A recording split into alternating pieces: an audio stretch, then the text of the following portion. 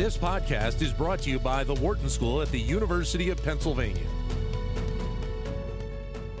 One of the most mentioned New Year's resolutions every year is to get in better shape. But in many instances, that pledge will last a few weeks and then the commitment gets pushed aside. But as more and more policy is set in part due to the results of behavioral science, understanding the best way to boost exercise behavior is going to be vital to its longer-term success. A massive field experiment involving over 60,000 members of an American fitness chain looked at what components are most successful. Katie Milkman is a professor of operations, information, and decisions at the Wharton School. She's also co-director of the Behavior Change for Good initiative and author of the book, How to Change, and a pleasure to have her back on the show. Hi, Katie. Happy holidays to you. Hi, Dan. Thanks so much for having me, and happy holidays to you, too.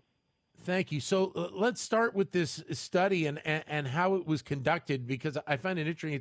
It's referred to as a mega study. So is it a little bit different than what we might see traditionally?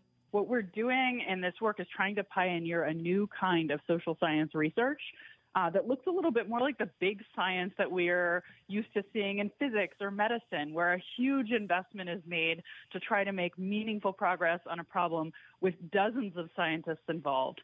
So this mega study, instead of testing a single idea or a single hypothesis about how to change behavior, we went and sourced ideas from dozens of scientists and then pooled them and ended up testing 54 different ways that we thought it might be possible to change behavior around exercise.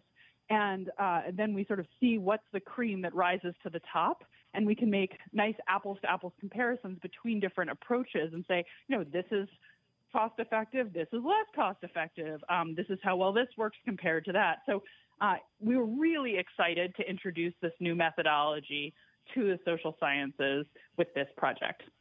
And so the case here is that providing more options does provide you a better understanding, I think, on a larger scale as to what's going to resonate with the public in general?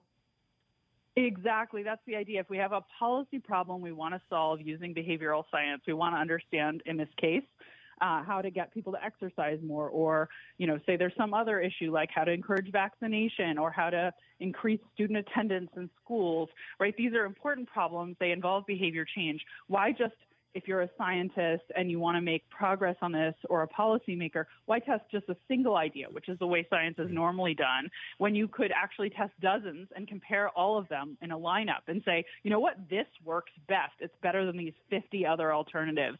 Let's move forward with that idea. All right, so I won't have you go through all 54 of them, but why don't we look at the top couple of ideas that ended up resonating the best in terms of getting that push for people to work out in the gym? Yeah, absolutely. I would love to share some of the big winners. So first of all, I should say that baked into this program we built for 24-hour fitness members, it was a month-long program to encourage them to exercise more and help them build that habit. And people signed up, and built into the sort of most basic version were some things we knew increase exercise based on past research, and we proved that yet again they work. And those were things like getting people to make a plan for the dates and times each week when they intended to work out, sending them text reminders to go to the gym at those times, and offering them points every time they visit the gym that could be converted to prizes. We called them micro incentives because they were pretty low value, but we're giving people the equivalent of about 22 cents that they can then spend on Amazon for every gym visit they make. And that increased exercise alone by about 9%. But then we layered some things on top that actually did even better. And my favorite and the best performer was an insight that came from Harvard Business School professor John Beshears and designed in collaboration with me and Angela Duckworth at Penn. The idea was, let's not let people miss multiple planned gym visits. It's okay if you have one lapse, right? We all miss a day here and there when we plan to do something, but let's not let it turn into more than that. So this one particular version of the program offered people a tiny little bonus, 9 extra cents if they missed a day, but then came back the next day. So say you're planning to go to the gym on Monday, Tuesday, and Thursday, you miss Tuesday, we say, don't miss Thursday too. Don't let it become, a series of misses. And in fact, to make you excited about coming back, instead of giving you 22 cents to come back on Thursday, you'll get 9 cents extra, 31 cents. So obviously it's not so much money that it's driving it, but this idea that we're trying to motivate people not to let a streak of misses accumulate, just one miss, but then get back on the wagon. And that turned out to increase exercise by 27%. So really exciting to see the power of that, basically communicating you don't want to have 2 slip-ups in a row. Well, and I think the other thing I wanted to bring up is something I believe you touched on as well, is that the industry in general, I think, is changing. And it did during the pandemic, obviously, because people couldn't get to the gym because a lot of facilities were closed, but they were using digital content at home to continue their workout. And I'm wondering if there's a combination of the two that may fit in as you move forward. Yeah, it's a great point. Well, all of these programs that we built were digital in nature, right? Everything was delivered to people primarily on smartphones, right? They're getting text messages, emails, digital incentives. Yep. They sign up for this program on a computer or on their smartphone that gives them some messages about what it's going to be like for the next 28 days. And there's no reason that has to be delivered for an in-person program, right? You could use these kind of motivating tools and tactics to encourage someone to exercise in their home just as well as in the gym. So I do think there are nice complementarities there with the change in the way many of us are getting our workouts done. It could easily be switched with these same insights. It sounded like then from the example you laid out that obviously the one incentive was the 22 cents, but then if you missed a day, it was potentially an additional 9 cents. And I'm wondering if there's an element of combination of rewards in there that also is a driver. Yeah, absolutely. So it's certainly, and in fact, I should note that one of the other things that worked really well and we tested was just giving people more rewards. So we had one version of the program where people, instead of earning 22 cents per gym visit, earned more like $2 per gym visit. What's interesting is that was not any more effective. It was equally effective, in fact, as this program that I just described, where it was, you get 22 cents a visit, but if you miss one to come back, we give you a little extra bonus.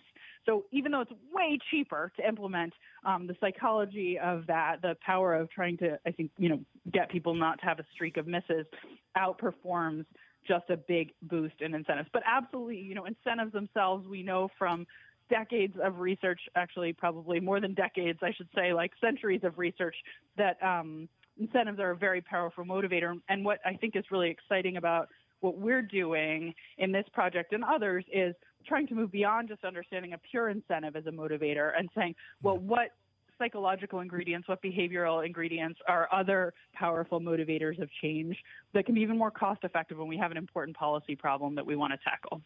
So in the scope of the industry, what's been the reaction to this research, either by 24-Hour Fitness or just the industry as a whole? It's a great question. There's a lot of excitement, I think, about the potential of these new tools. If you look at organizations or companies like Peloton, for instance, right, there's just tremendous use of behavioral insights and excitement about the potential of these tools to change behavior. 24-Hour Fitness was an early adopter and partnering with us, but I think there's so many exercise apps, there's so many programs that are building this in and sort of focusing on, do you have a streak, making sure you have reminders that you can pre-schedule, and sort of understanding that these things matter if we want to get people to change their behavior. So I think there's a lot of excitement, and we'll see a growth in organizations using these light touch, low cost tactics to help people achieve their own goals. And is there an element also, I guess, where that connection point with the business and the consumer, you have to kind of strike that right balance so you don't seem intrusive, correct? Yeah, absolutely. I think one of the nice things about this project and all the work we do at the Behavior Change for Good initiative, there's a reason we call it the Behavior Change for Good initiative.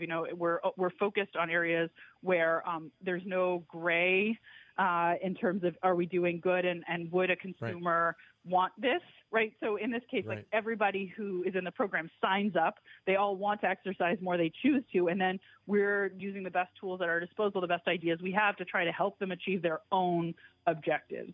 So I think that's an important aspect of this kind of program and what makes it successful. As you kind of alluded to a moment ago, this mega study that you did really has the opportunity to expand out to probably a lot of different business sectors, thinking about, ways to connect with the consumer as you move forward, especially using smartphones and digital technology to do so.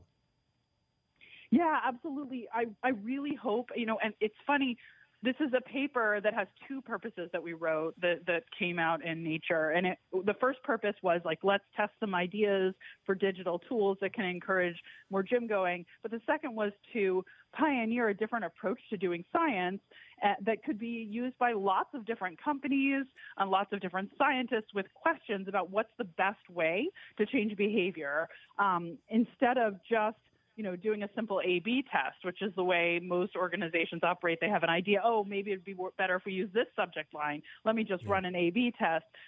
Or if I send this text message versus that, there's an opportunity to actually test many more ideas at once in a comparable way and see what's the winner. So I hope we'll see more organizations adopting this mega study approach where you source dozens of ideas at once and test them all simultaneously as opposed to a single one, and you can advance knowledge much faster.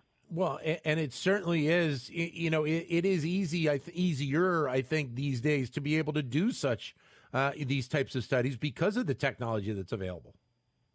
Oh, absolutely. It's much more feasible, and you can collect so much data, and so many people are connected, and you can measure outcomes so much more readily than you used to be able to. So I think the potential is huge. These kinds of things can be done so easily when you're digitally interacting with a consumer.